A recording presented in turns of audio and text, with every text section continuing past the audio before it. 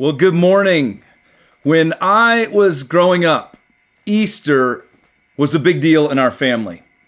Let me show you a few pictures. This is me and my sister when I was 6 months old with our Easter baskets and our chocolate. Here's another one of me at 1.5 with my blow-up Easter bunny. Here's me at 2.5 searching for Easter eggs in my bathrobe. And then here's another one from later that day. We got dressed up and looked a little nicer. This is me and my sister and my mom. My dad's taking the picture. And then here's another one. This is when I was 4 years old. And my grandfather gave me a bunny for Easter. And I named my bunny Sunny. And I think I've got chocolate in my mouth there. You can see that. And I think I'm also wearing the coolest gray polyester suit ever. Now, I could keep going. I could show you pictures all day long. But the point is this. Easter was a big deal in my family. We always did Easter baskets. We got Easter candy. We dressed up. We took pictures. And we always went to church, where we sang and celebrated and heard the message of Jesus rising from the dead. And I always believed it. I never really questioned it. And if you're here or you're listening and you grew up going to church, you probably got dressed up for Easter. It was probably the highlight of the church year for you as well. You probably sang the same songs and heard the same message and believed the same things. And it was good, right? It was good. But at some point you grow up. And when you grow up, you begin to ask questions about all of the things that you accepted as a kid. You begin to think for yourself, right? You begin to figure out what you're going to believe about yourself, about the world, about what's right and wrong, about what's true and what's not true. And we all go through that process. But if you grew up going to church, then part of that process is asking questions about what you learned in church, about the Bible, about God, and about faith. And one of the most important questions we can ask is this: did Jesus really rise from the grave? Right? All those songs that I sang, all of those sermons I heard, all of those Easters that I celebrated, do I really believe that that story is true?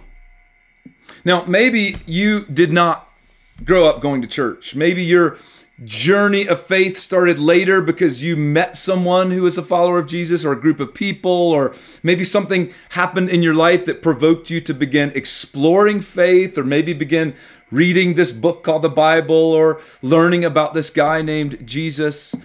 But at the center of that faith journey and that exploring, you still ultimately have to ask this question: did Jesus really rise from the grave? Because if he didn't, well, then half of what's written in this book is useless, right? Because it's based on the idea that he did rise from the grave. It's written by people who actually believed that, and who reshaped their entire lives around that, and who started a movement that you are now a part of based on that idea. In fact, one of those people, the Apostle Paul, said that if Jesus did not rise from the grave, then our faith is useless. It's worthless. It's foundationless. It's hopeless. And so today, I simply want to ask this basic question: did Jesus really rise from the grave? And I can't prove to you that he did. I can't prove to myself that he did, because you can't prove anything that happened in the past with 100% certainty. So we look at evidence, and then we make judgments and decisions based on that evidence. And our judgments and decisions will require some element of faith, but it's not a blind leap of faith. It's an informed faith. And it's that informed faith that can sustain us when we go through the seasons of doubt or the seasons of hardship in our lives. And so today, I simply want to share with you the evidence that has been most compelling for me to continue to believe that Jesus really did rise from the grave. And then I'll share with you why it's so significant. So let's jump in. The first compelling evidence is the number of eyewitnesses. Because it would be one thing if one or two people saw Jesus alive after he was crucified, but we have so many witnesses, right? We have the women who went to the tomb. We heard their story just a little bit ago. Mary Magdalene, a different Mary, and a woman named Salome.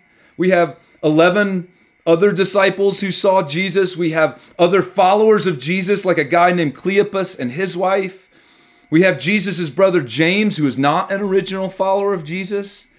And by the way, all of these people are specifically named. And that's really important because when Jesus' resurrection was first reported, you could say, hey, if you have any questions about this, go talk to James. Go talk to Cleopas, right? Go talk to Salome. Go talk to Thomas. They will tell you what they saw. We even have a guy named Paul, right? A Jewish leader who hated the Jesus movement. And the list goes on. In fact, we're told that Jesus appeared to hundreds of eyewitnesses. And this didn't happen on one occasion or in one particular way or to one type of person. Jesus appeared to men and women. He appeared to small groups of people, medium groups of people, large groups of people. He appeared indoors, outdoors, in the countryside, in the city, in Judea, in Galilee. He appeared in the morning. He appeared in the evening. He appeared sitting down with people. He cooked breakfast with people. He ate food with people. He talked with people. He walked with people. See, the number of diverse people who saw Jesus and the number of diverse ways that people saw him and interacted with him, it really is astonishing. Now, let me pause there because there is one alternative theory that Jesus did not really rise from the grave. Rather, it was all a hallucination. That after Jesus died such a horrible death, the disciples went home to Galilee and they were traumatized, rightly so, by what they had experienced when he was crucified. And Peter especially, because he had denied Jesus. And so he was carrying this very deep guilt. And psychologically, it was destroying him. So in this emotional state of distress, Peter had a vision. He imagined that Jesus was right there in the room with him, forgiving him of his sin and his denial. It was a psychologically induced hallucination that Peter assumed was real. Right? In fact, he was so sure that it was real, and he was such an influential person that he actually persuaded all of the other disciples that Jesus really was alive. Now, it's an interesting theory, but it does not explain all of the people who said they actually saw Jesus. It means that all of those people have to be lying in some form or fashion, right? It doesn't explain Thomas, who never believed anything Peter told him until he saw it with his own eyes. It doesn't explain the eyewitness account of James, Jesus' own brother, who he said was not a follower of Jesus. James didn't believe in the whole Jesus is the Messiah thing until he saw the risen Jesus. It certainly doesn't explain Paul. I mean, it means Paul would have had to have his own separate hallucination experience. But Paul didn't feel guilty about anything. Paul didn't have a guilt-ridden conscience. Paul didn't have this traumatic event happen that he was trying to make sense of. In fact, Paul hated the Jesus movement. And the only thing Paul was laying awake at night thinking about was how to persecute more followers of Jesus. And then something happened. Something inexplicable happened to Paul on the road to Damascus. And it caused him to do a 180-degree turn in his life. And the best explanation is that he actually did see the risen Jesus. So the number of eyewitnesses is really significant. But here's a second piece of compelling evidence: the reliability of the New Testament accounts. Because the eyewitness stories are documented in these books we know as Matthew, Mark, Luke, and John. There's also stories in the book of Acts. And then there's also some references and things in a whole bunch of letters. And all of those books are put together and they make up what we call the New Testament now, right? Now, I have a skeptical side of me, and my skeptical self says, yeah, sure, we have all of these accounts, right? These resurrection eyewitness accounts that are included in these books, but the books were written by followers of Jesus. We can't trust these documents. They're biased. They're written with an agenda. They're not neutral, objective accounts. But this is where studying history really helps us. Because here's the reality. All of ancient history is this way.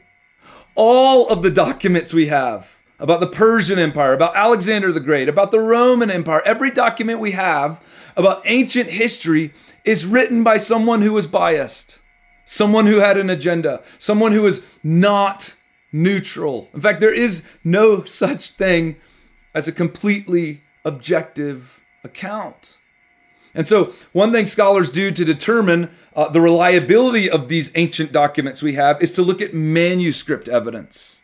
What kind of manuscripts do we have of these ancient documents? And how old are they? Because we don't have the originals. So the copies that we have, how close are they to when the originals were actually written? And we did a deep dive into this a few years ago. It's in a series called People of the Book. So you can go on our website and listen to it if you want. But here's the short version. We have more ancient manuscripts of the New Testament documents than any other ancient work. And we have much older and better preserved manuscripts of the New Testament document than any other ancient work. Let me give you a quick example. This is a really important example, though. The Roman historian Tacitus wrote the definitive history of the Roman Empire in the 1st century AD, right? This is the same time Jesus was alive. His work, Tacitus's work, is called the Annals of Imperial Rome. And this is a picture of one of the oldest manuscripts we have of the Annals. Now note this, Tacitus is a Roman senator. He comes from a wealthy, elite, aristocratic family. He is part of the ruling authorities. His father-in-law is the Roman general who conquered Britain for the Roman Empire. So Tacitus is not neutral, nor is he objective when he's writing his history of Rome. Now, his work was written in about 100 AD. And some of that work has been lost. There's gaps in what we have. We don't have all of the volumes of it. But the earliest surviving copy of what we do have dates to about 1000 AD. So that's 900 years between when it was originally written, right around 100 AD, and the oldest copy that we have. And we have about 30 manuscript copies of it that exist from before the time of the printing press when things were published widely. And historians, you need to know this, historians depend on Tacitus. They rely on Tacitus as the most trustworthy source of documentary information we have about the Roman Empire during this time. Now, let's compare that to the New Testament documents, which include all of these eyewitness accounts, right, of Jesus' resurrection. The New Testament documents were written roughly between about 40 and 90 AD. We have a manuscript of the entire New Testament. It's called Codex Sinaiticus, and it's dated from about 350 AD. We have all kinds of other manuscripts and fragments of manuscripts. In fact, we have a fragment from the book of John that is dated to about 100 to 150 AD. And we know that John is one of the last books written in the New Testament, probably written around 90 AD.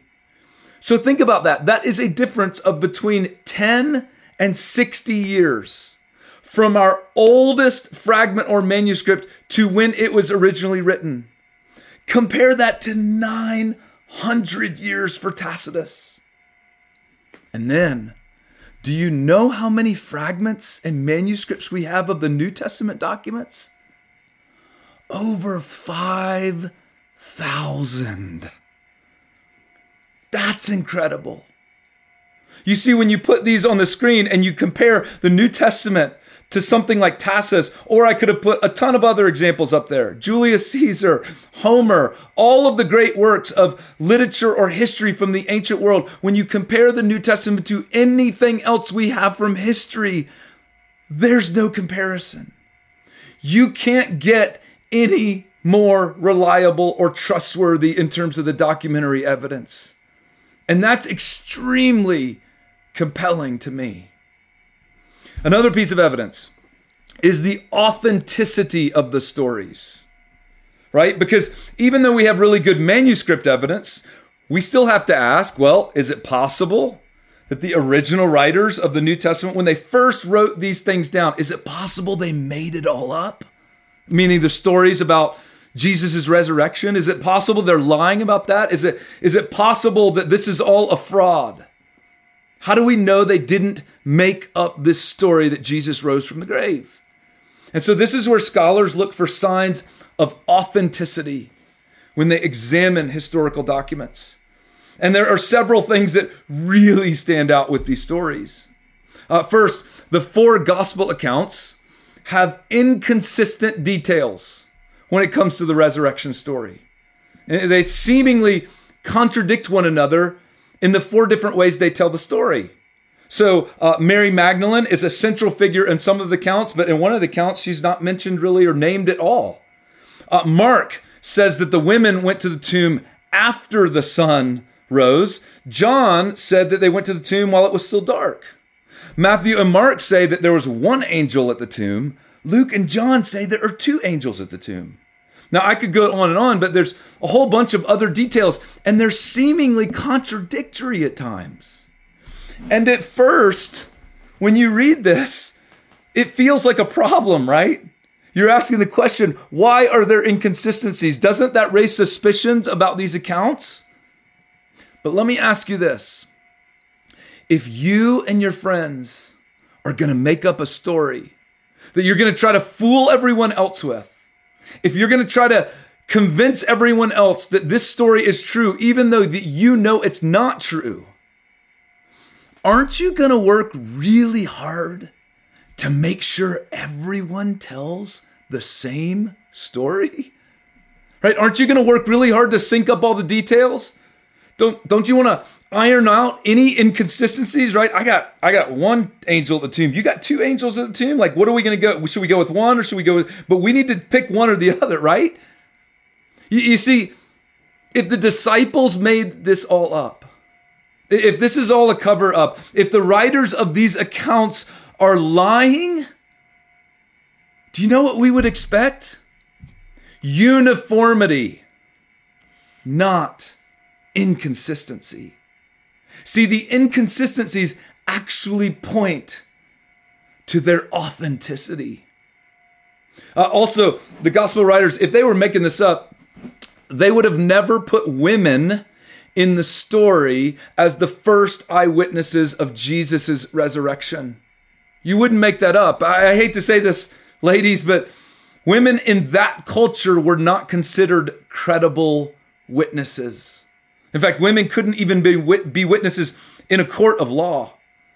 And so if you're writing this story and you're making it up and you want people to believe your story, you have well-respected, trustworthy men going to the tomb early that morning. You would not have women going. One more thing, if the disciples are making up a story because they're going to launch a movement or they're going to get famous, right? You don't make yourself look bad in the story. And the men disciples look pretty bad. In fact, they look like faithless cowards at times.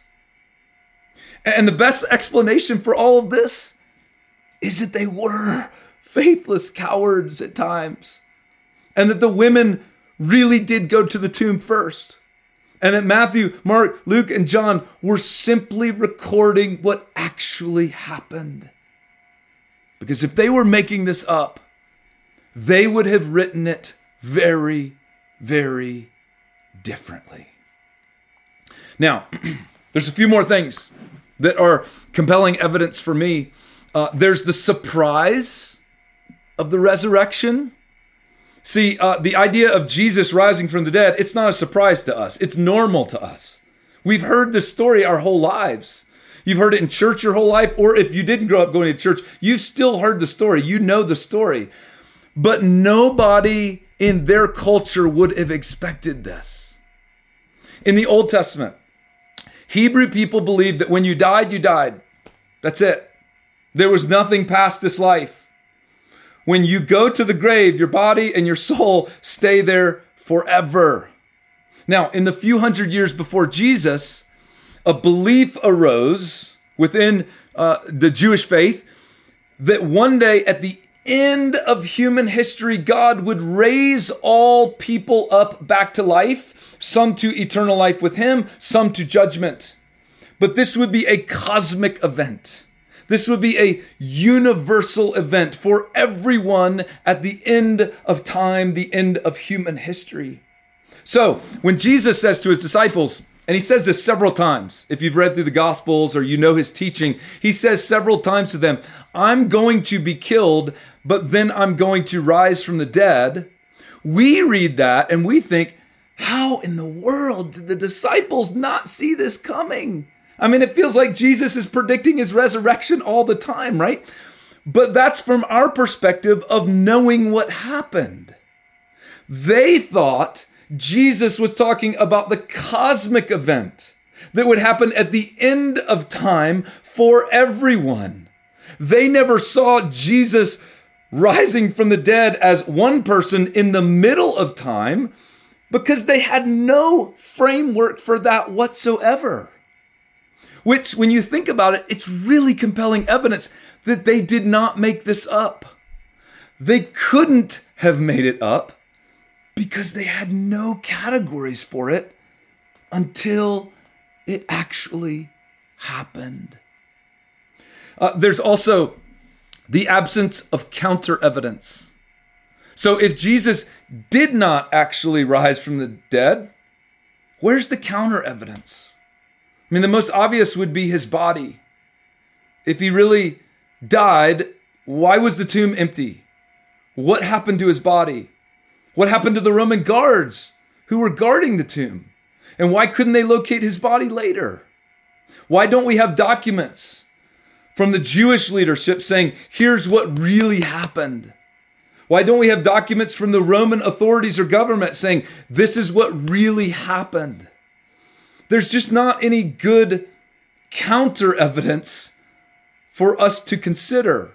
All we're left with is alternative theories that are just speculation, and we should consider those, but there's just not really any counter evidence that supports them. And then there's the radical transformation of the disciples.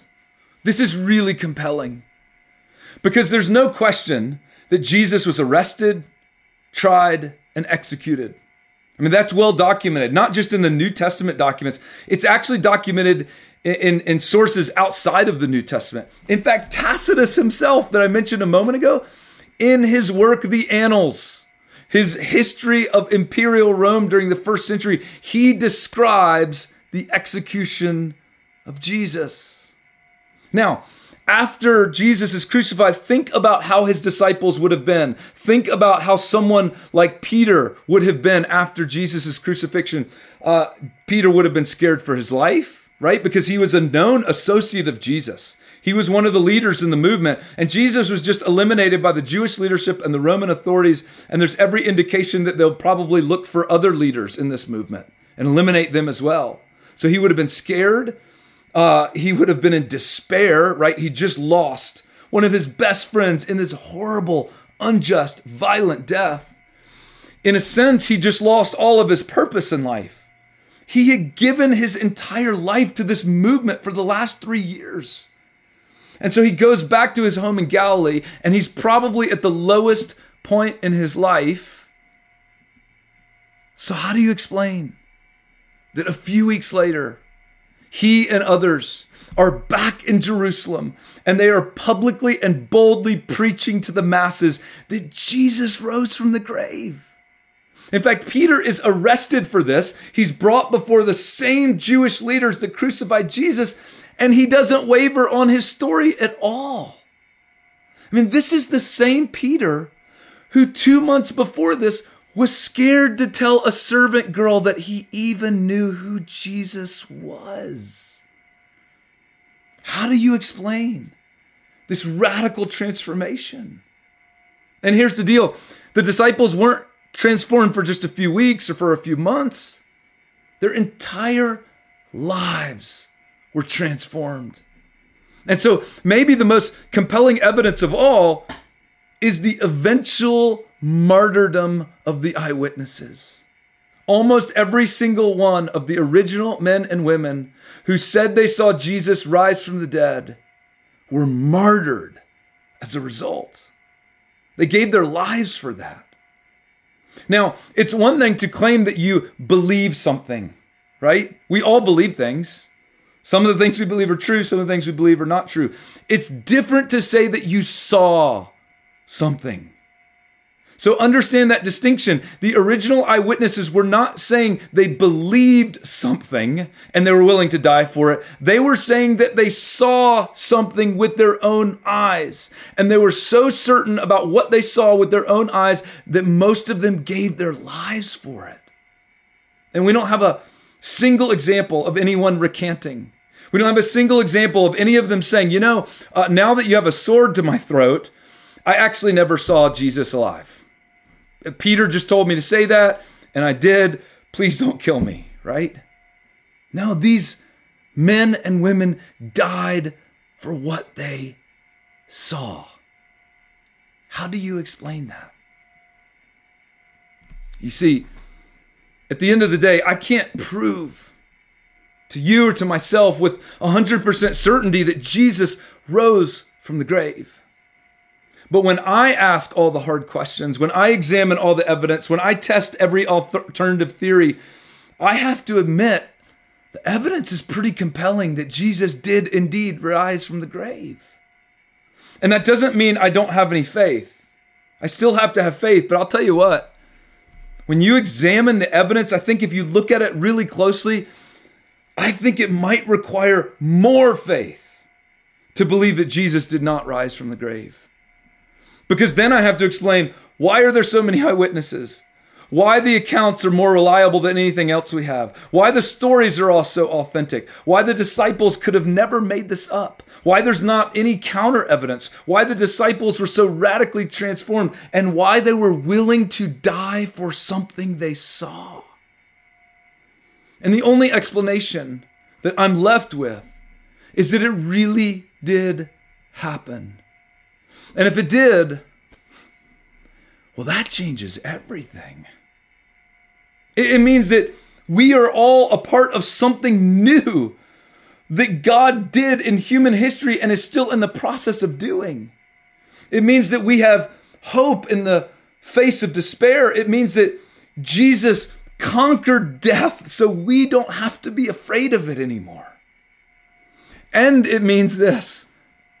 And when I question my faith, which I still do, when I face hardship in life, when I read other parts of the Bible, like the book of Judges, right, that I can't make a lot of sense of, or when I'm disappointed by some things that religious leaders say or do, or when I'm disappointed or overwhelmed by things that are happening in this world, it means I can always come back to one central foundational truth.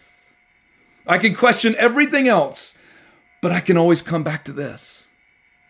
Jesus died for my sins and for yours. And Jesus rose from the grave. And that changes everything. Let's pray. God, I pray for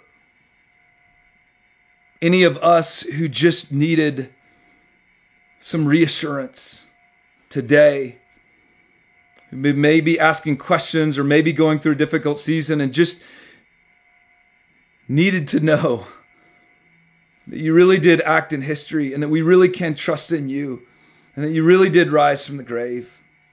God, I pray for anyone who maybe is exploring questions like this or having significant doubts or who deconstructing their faith or maybe anyone who's never fully put their faith in you because they're just not sure if they can believe it. I pray that these observations and this evidence today would give them the faith they need to put their trust in you.